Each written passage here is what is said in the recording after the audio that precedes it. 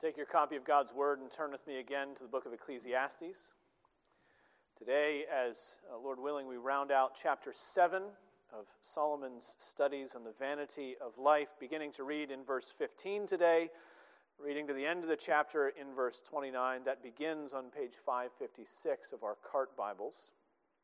If you were paying attention during our New Testament reading, you heard Paul warned Timothy that in the last days people will be lovers of self, lovers of money, proud, arrogant, abusive, disobedient, ungrateful, unholy, heartless, slanderous, brutal, not loving good, treacherous, reckless, swollen with conceit, lovers of pleasure. The list continues.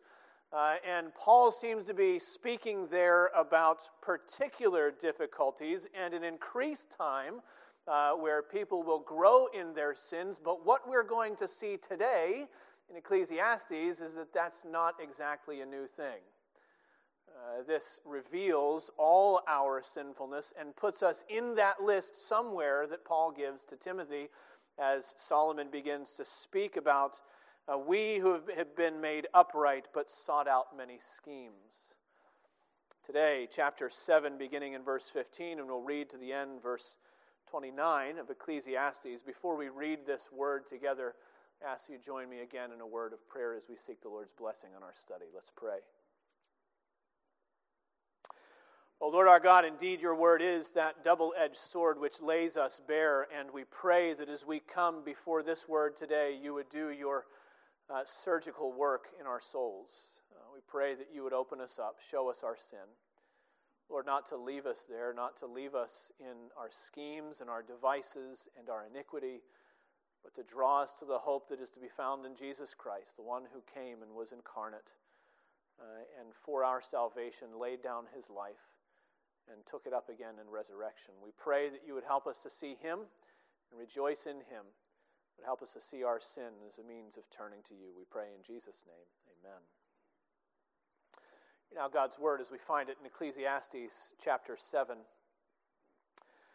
In my vain life I've seen everything. There's a righteous man who perishes in his righteousness, and there is a wicked man who prolongs his life in evil doing. Be not overly righteous. Do not make yourself too wise. Why should you destroy yourself? Be not overly wicked, neither be a fool. Why should you die before your time? It's good that you should take hold of this, and from that not withhold your hand, for the one who fears God shall come out from both of them. Wisdom gives strength to the wise man, more than 10 rulers who are in a city. Surely there's not a righteous man on earth who does good and never sins. Do not take to heart all the things that people say, lest you hear your servant cursing you. Your heart knows that many times you yourself have cursed others.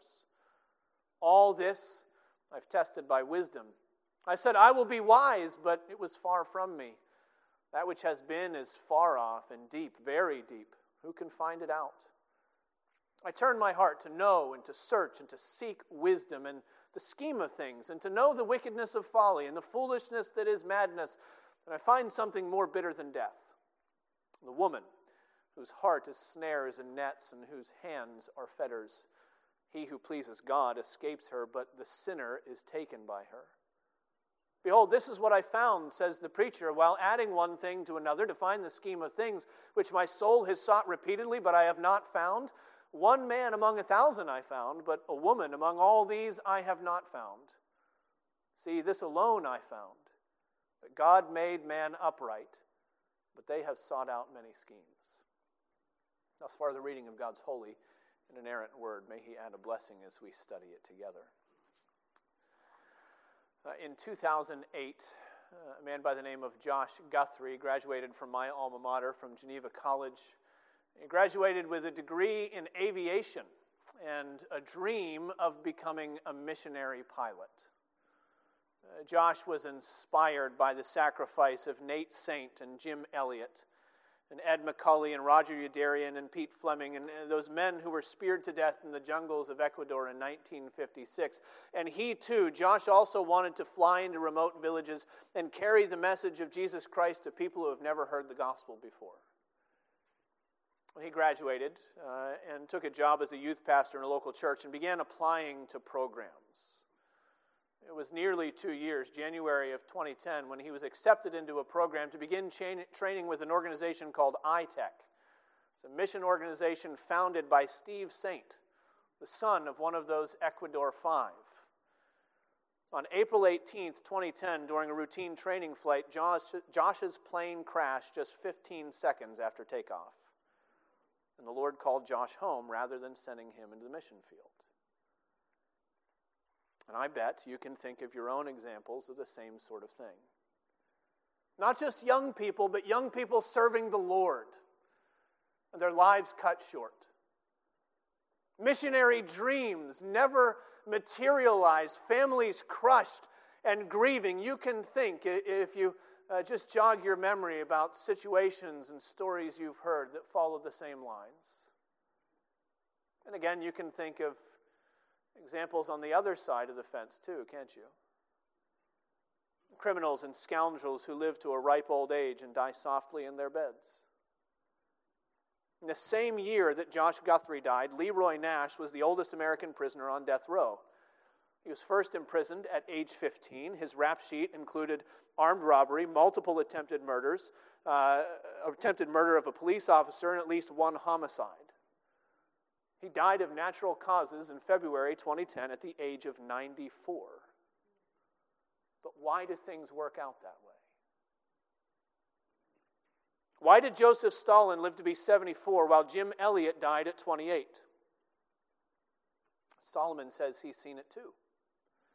In my vain life, I've seen everything. There's a righteous man who perishes in his righteousness. There's a wicked man who prolongs his life in his evil doing. And with that observation, Solomon sets up the tension that introduces the entire passage. Why does life work like that? Why isn't God's justice more predictable in this life? Why can't we guarantee a long, happy life by living wisely, by living righteously? Last week, we answered a similar question by turning to humility before the sovereignty of God. Verse 13, consider the work of God, who can make straight what he has made crooked. Well, today, rather than talking so much about God's sovereignty, Solomon wants to show us our sin. He wants to speak about our depravity, and yet the answer is the same. As it has been from the beginning, as it will be to the end of Ecclesiastes, the call of wisdom is to learn the fear of the Lord, to humble ourselves before him. And today we're going to see that lesson by learning something about our righteousness, by learning something about our sin, and finally by learning something about our God. Those are three headings today: our righteousness, our sin, and our God.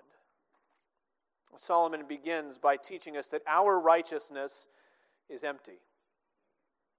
Solomon says he has seen the good dying young and the bad living long, and it's supposed to be startling when we read that.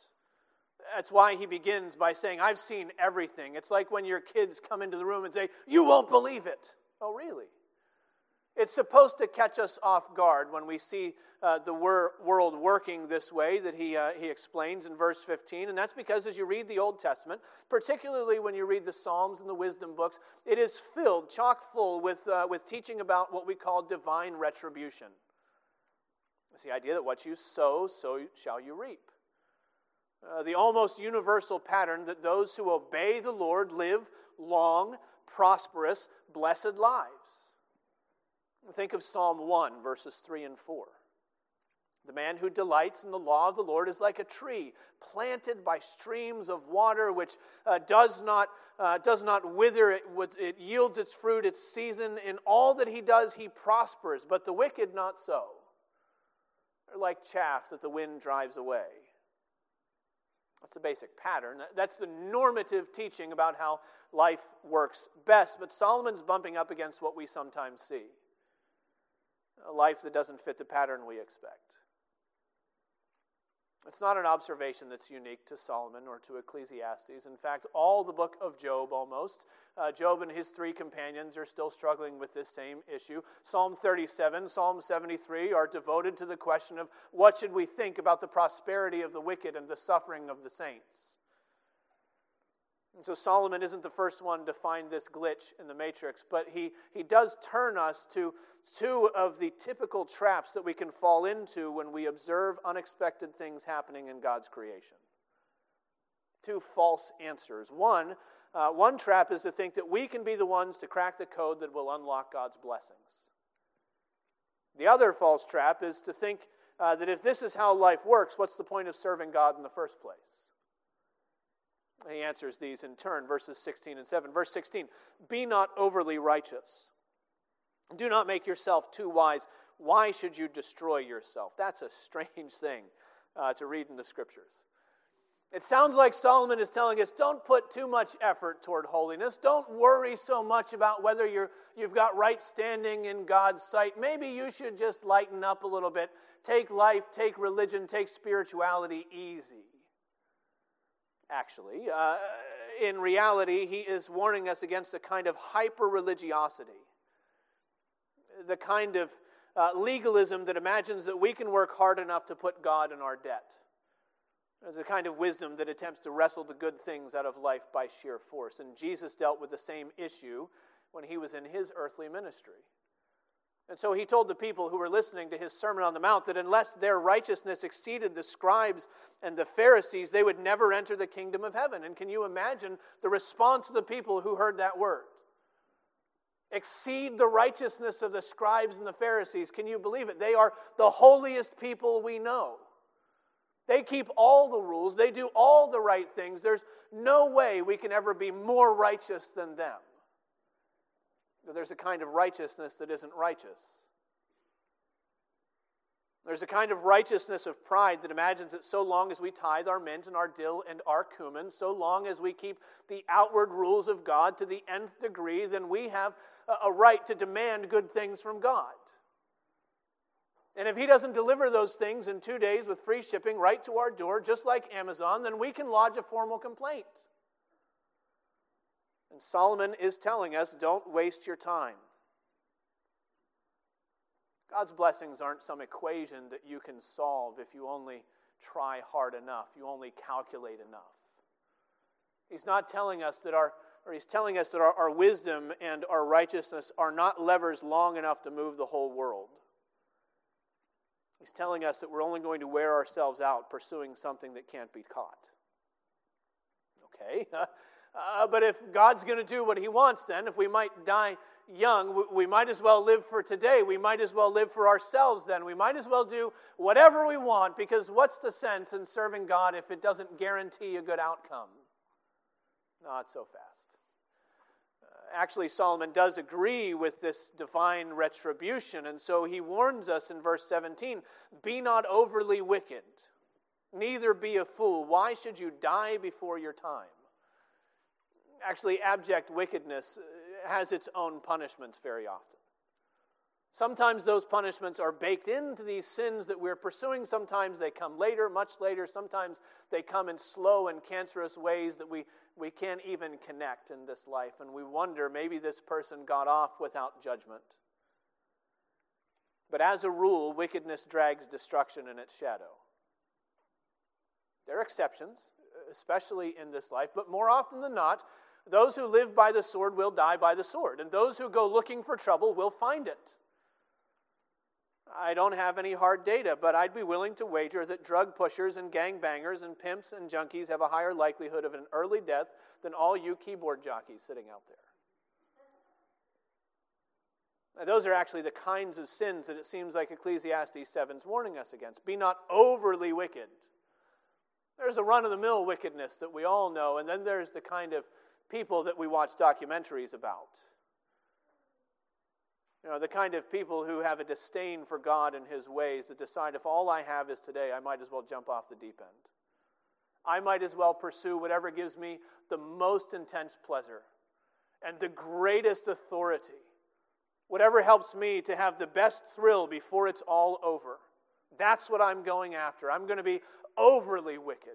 I will abound in wickedness. I will pursue everything that my heart desires. No, but the one who fears the Lord will escape from both of them. That's what verse 18 tells us.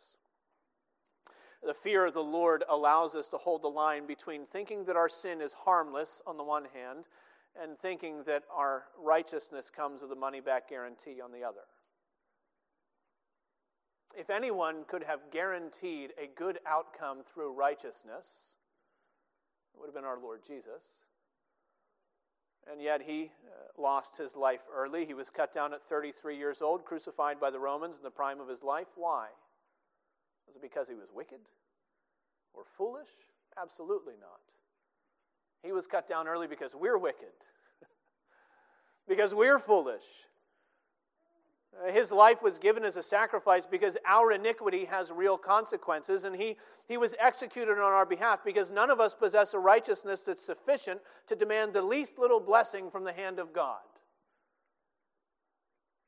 He became a sacrifice for sinners to teach us the fear of the Lord and to convince us that all our righteousness is empty. That's the first lesson Solomon wants us to see, that our righteousness is empty. The second lesson is like it, that our sin is everywhere. Our sin is everywhere. Now, if verse 16 sounded strange to you, verse 19 is what you expect. This is the wisdom that we think to see in the Scriptures. Wisdom gives strength to the wise man more than 10 rulers who are in a city. That's straightforward. Wisdom fortifies the one who has it. We could search the Proverbs, find a dozen other lines just like it. We could all sit around and ponder the limitless value of wisdom for living an upright and godly life. And just as we're about to get excited about verse 19, he hits us with verse 20. And it's supposed to be a balance here. He tempers our excitement with the reality of our sin. Verse 20, surely there's not a righteous man on earth who does good and never sins. This is what we could call the pervasiveness of our depravity. I wanted to call it the pervasity, but Google didn't like that. The pervasiveness of our depravity. The idea that our sin is everywhere. There is no one who is untouched. There's no aspect of our lives that hasn't been affected. And if we're paying attention, we recognize that there's an overlap between our sin and our lack of wisdom. What did verse 17 say? Be not overly wicked, neither be a fool. They're put into the same category. They're at least kept on the same shelf in the pantry. They go together because one of the first things that sin does in our lives is that it corrupts our wisdom. I'm not a Trekkie, but I know enough about the original Star Trek to know that Spock was the man of rationality. He was a Vulcan, and so he followed logic completely, even when his logic meant that it was a disadvantage to him. And that character trait strikes us as so peculiar because it is completely opposite of the way that most of us work in the world. Even if you're one of those engineers who's like a borderline Vulcan, even you don't do this. Even your wisdom is tainted by your own sin, your own self-seeking. What do? We justify our behaviors. We rationalize our decisions because we're trying to make life easy or comfortable, because we're trying to get things for ourselves. Thankfully, we don't always do it absolutely. Thankfully, the Lord gives His Holy Spirit so that we grow in sanctification, we grow in selflessness, but we still struggle with this pull to twist our wisdom to suit ourselves. So verse 20 is a warning. Don't put your ultimate hope in your ability to pursue wisdom. Not because wisdom is bad, but because we're bad at wisdom. Because our sin is everywhere and it corrupts our wisdom. And this also explains the language about Solomon's search for a unifying theory of everything. Verse 25, he says, I turn my heart to know and search and to seek wisdom in the scheme of things. That last phrase, the scheme of things, that comes from the world of accounting. It means that Solomon's hoping to balance the books. He wants to put out a mental spreadsheet of all of human history where every row and every column is accounted for, where every cause and effect can be aligned, where he can lay his head on his pillow at night and say, I've figured out how the world works and why some die this time and some live that way and some prosper and some don't.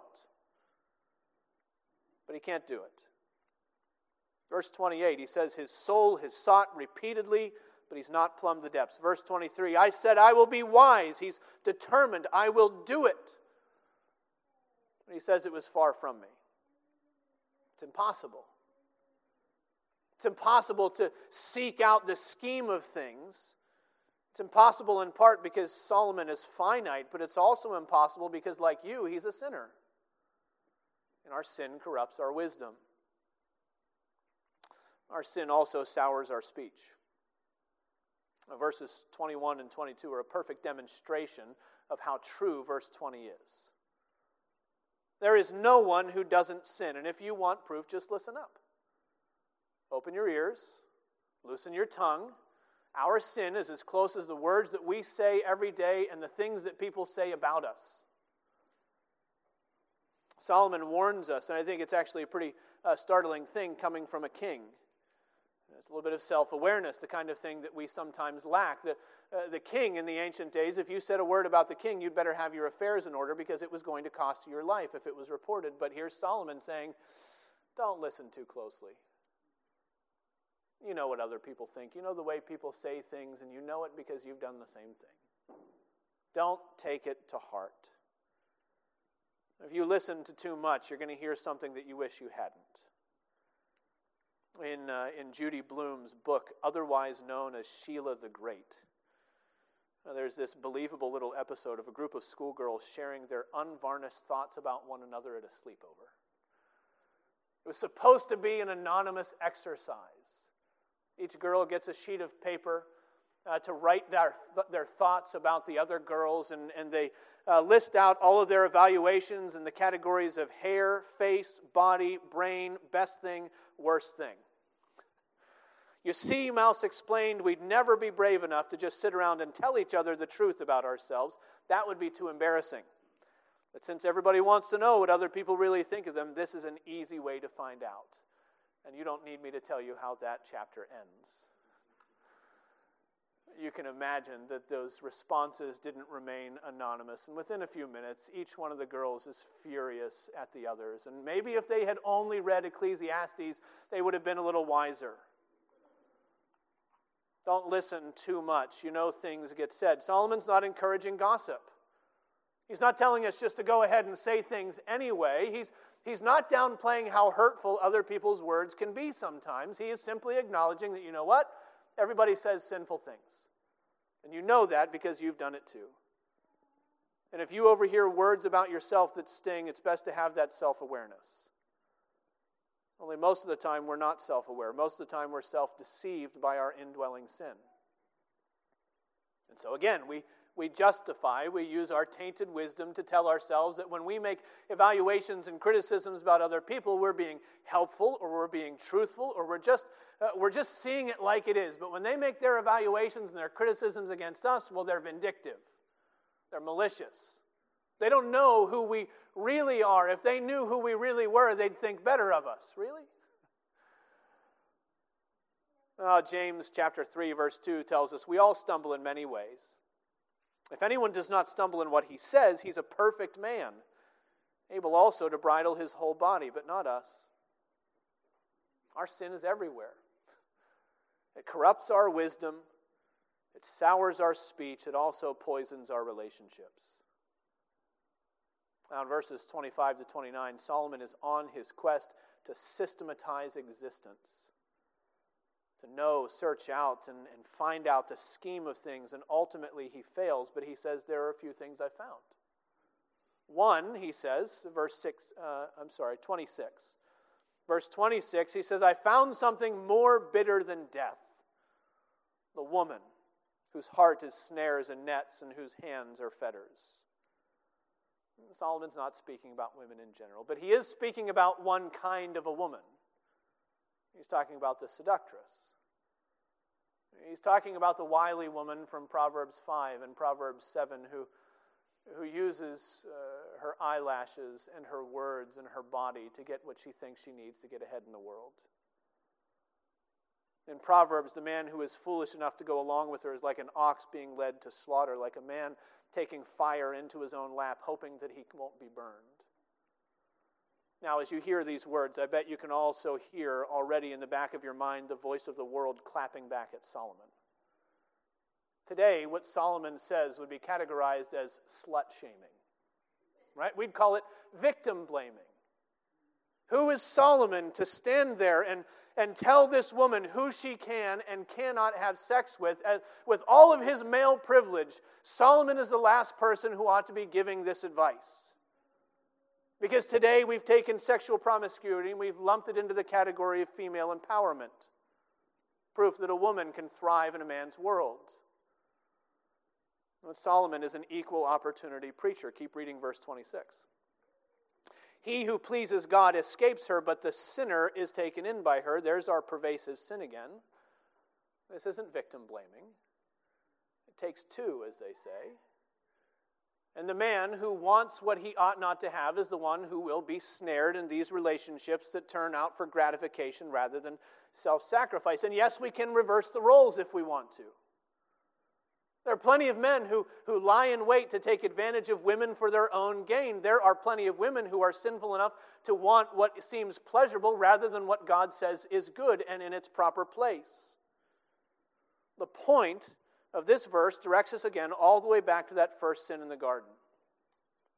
Genesis chapter 3, verse 16, to the woman God said, your desire shall be against, or for, or over. Your desire shall be against your husband, and he will rule over you. Whatever other lessons you want to take from that verse, at the very least, it shows us that sin is at the foundation of the breakdown of our relationships.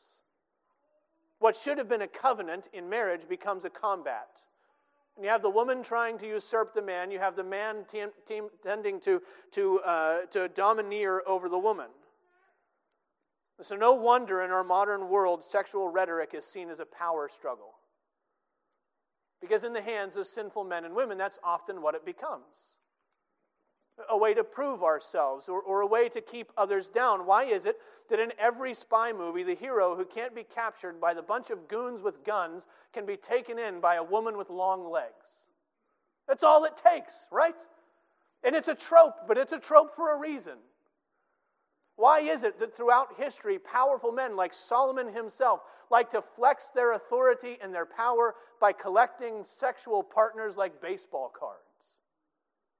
Why is it that in our culture, the cardinal, unforgivable sin in the eyes of the world is not the killing of the unborn, but rather the audacity to tell people that sex should be restricted to heterosexual monogamous marriage? Why do we operate that way? It's because relationships, and sexual ones in particular, are one of the ways, the cardinal ways that sinful humanity measures itself. So, if you infringe upon my sexual freedom, you're doing violence against my person. And we throw off every taboo except the taboo of having taboos, but are we any happier that way? Are we any safer that way? Are we any holier that way? No. And sin has poisoned our relationships. That may be a clue to help us decipher that slightly more difficult saying in verse 28. One man among 1,000 I found, but a woman among all these I have not found. The obvious question here is, what do you mean? What are you looking for? What kind of a person are you searching for, Solomon? If you've got the NIV, you notice in front of you that it adds the idea of uprightness to this, which might be the right idea, even though it's not in the Hebrew. So the NIV says, I found one upright man among 1,000, but not one upright woman among them all. That might be the right idea. If that's the case, it means something like, among all the people that Solomon has ever met, only 1 in 1,000 men is relatively righteous, and all the women were zeros. And if that's what this means, then we ought to consider the source. This is not the Bible's final word on women. This is Solomon's word, though. This is what he found. As one commentator said, it might have been a better idea if Solomon cast his net a little narrower than to 1,000. Right? He had a notoriously bad relationship with a whole harem of godless women who led him in the wrong direction, and so maybe he's a little oversensitive here when we come to this point. Maybe. Maybe, though, Solomon is quoting the conventional wisdom of his day, like a proverb. Like Paul writing to Titus, his other protege. Titus is there on the island of Crete, and he's getting things ready. He's establishing a ministry, and Paul writes, one of the Cretans, a prophet of their own, said, Cretans are always liars, evil beasts, lazy gluttons. In the next verse, he says, this testimony is true. And the only way you can read that without choking on it is if you're not from Crete. So maybe he's quoting the conventional wisdom. Then again, maybe Solomon's simply telling us like it is. And we're so busy stumbling over what might sound sexist to our modern ears that we miss the fact that Solomon's not saying anything very nice about anybody here. Right? So what if he has found one man who's relatively good among 1,000 and no women? That means that even that one man is still condemned by verse 20. It means that even the 0.1% is still covered by verse 29 that says he's also sought out many schemes. At the end of the day, verse 28, like the point of the rest of this passage, is to show us again that our sin is everywhere. There's no one that is untouched. There's no aspect of our lives that hasn't been affected. Our sin corrupts our wisdom, it sours our speech, it poisons our relationships. Now, what can we do then? Well, we can walk in the fear of the Lord. And that's the last lesson that Solomon gives us, that in spite of our empty righteousness and in spite of our ever-present sin, our God is perfect. Our righteousness is empty and our sin is everywhere, but our God is perfect. After all his work to fit the puzzle pieces together, Solomon says he's really only made one significant contribution to the picture. Verse 29, see, he says, this alone I have found. This alone, that God made man upright, but they have sought out many schemes. In other words, the only way to make sense of this inexplicable world we live in, where things happen that we don't understand why or how or when, the only way to make sense of it is simply to listen by faith to what the Lord has already told us about ourselves. Isn't it amazing that our modern contemporary model of humanity believes exactly 1/3 of the truth that Solomon is giving us in this passage, in this verse at least? The modern model of man believes that man is upright. They believe in the inherent goodness of man. Even though it's maybe buried somewhere deep in his materialistic heart, they believe that man is essentially good. They don't believe that man's been created good, and they don't believe that man has gone fundamentally wrong. But it's true, mistakes have been made, but those are just minor course corrections. We're really trending in the direction of something greater. So it may be that humanity needs more education. Maybe that we need less religion. Could be that we need greater resources. We might need better government. We might need more advanced technology. Maybe we need to get back to nature. Maybe we need to take deeper breaths. Maybe we need to do better drugs. But whatever it is, there is no human problem that humanity can't solve. Given enough time and enough ingenuity, actually we're okay, aren't we? But Solomon has shown us enough that we don't have to believe that lie. Man has sought out many schemes, he says. No one is righteous. Not one. Our hearts are desperately wicked and deceitful above all things. O wretched man that I am, who will deliver me from this body of sin? And that's why the preacher turns us to our Creator. God made man upright. Derek Kidner writes that those words, God made man upright, are already enough to call into question the refrain of Ecclesiastes, vanity of vanities. In other words, when we think about this truth, when we meditate on it, hidden in this truth about man's first creation is the hope of our recreation in righteousness, just as we were at the beginning, maybe even better than we were at the beginning. Kidner continues, he says, since futility was not the first word about the world, it no longer has to be the last. God made man upright.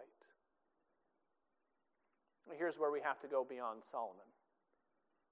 We have to leave Ecclesiastes to find the hope of the gospel. We have to set our eyes on the only exception to the rule of verse 20. Surely there is not a righteous man on earth who does good and never sins. Actually, there was one. There's Jesus Christ the righteous, the new man, the second Adam, the spotless Lamb of God. 1 Peter chapter 2, verse 22 says that he committed no sin, nor was any deceit found in his lips. That means he was the perfect man. He was able to bridle his tongue. He was able to keep his entire body in check. He was the only one with a righteousness that could be counted by the Father as something positive rather than something vacuous. And the Bible tells us that by faith his righteousness can be ours, that his uprightness can be credited to our account. It doesn't mean that life's tragedies don't sometimes take us off guard. It doesn't mean that we won't be surprised sometimes when those that we think are good die rather young. But it does mean that our God is perfect. It does mean that his salvation is true. It does mean that even through our deepest losses and our strongest heartaches, even in the face of our overwhelming sin, we can walk in the fear of the Lord. We can trust that he's leading us in the right direction all the way to himself. We can walk in the fear of the Lord even in the face of our depravity and our sin, because he sent his Son to overcome our sin, to prepare a place to take us to where he is, that we may be with him and see him as he is. Let's walk in humility and the fear of the Lord, seeing and looking to him, our Savior. Let's pray together.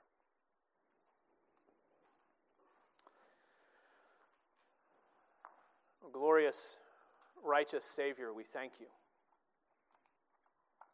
We thank you, Father, for sending your Son.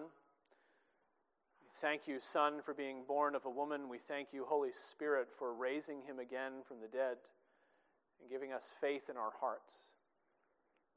Help us to believe. Help us to walk in humility. Help us to fear you. Help us to turn to you and not to ourselves, not to our righteousness, not to any work of our hands. Help us to receive and to rejoice in all that you have done and provided for us. We ask in Jesus' name. Amen.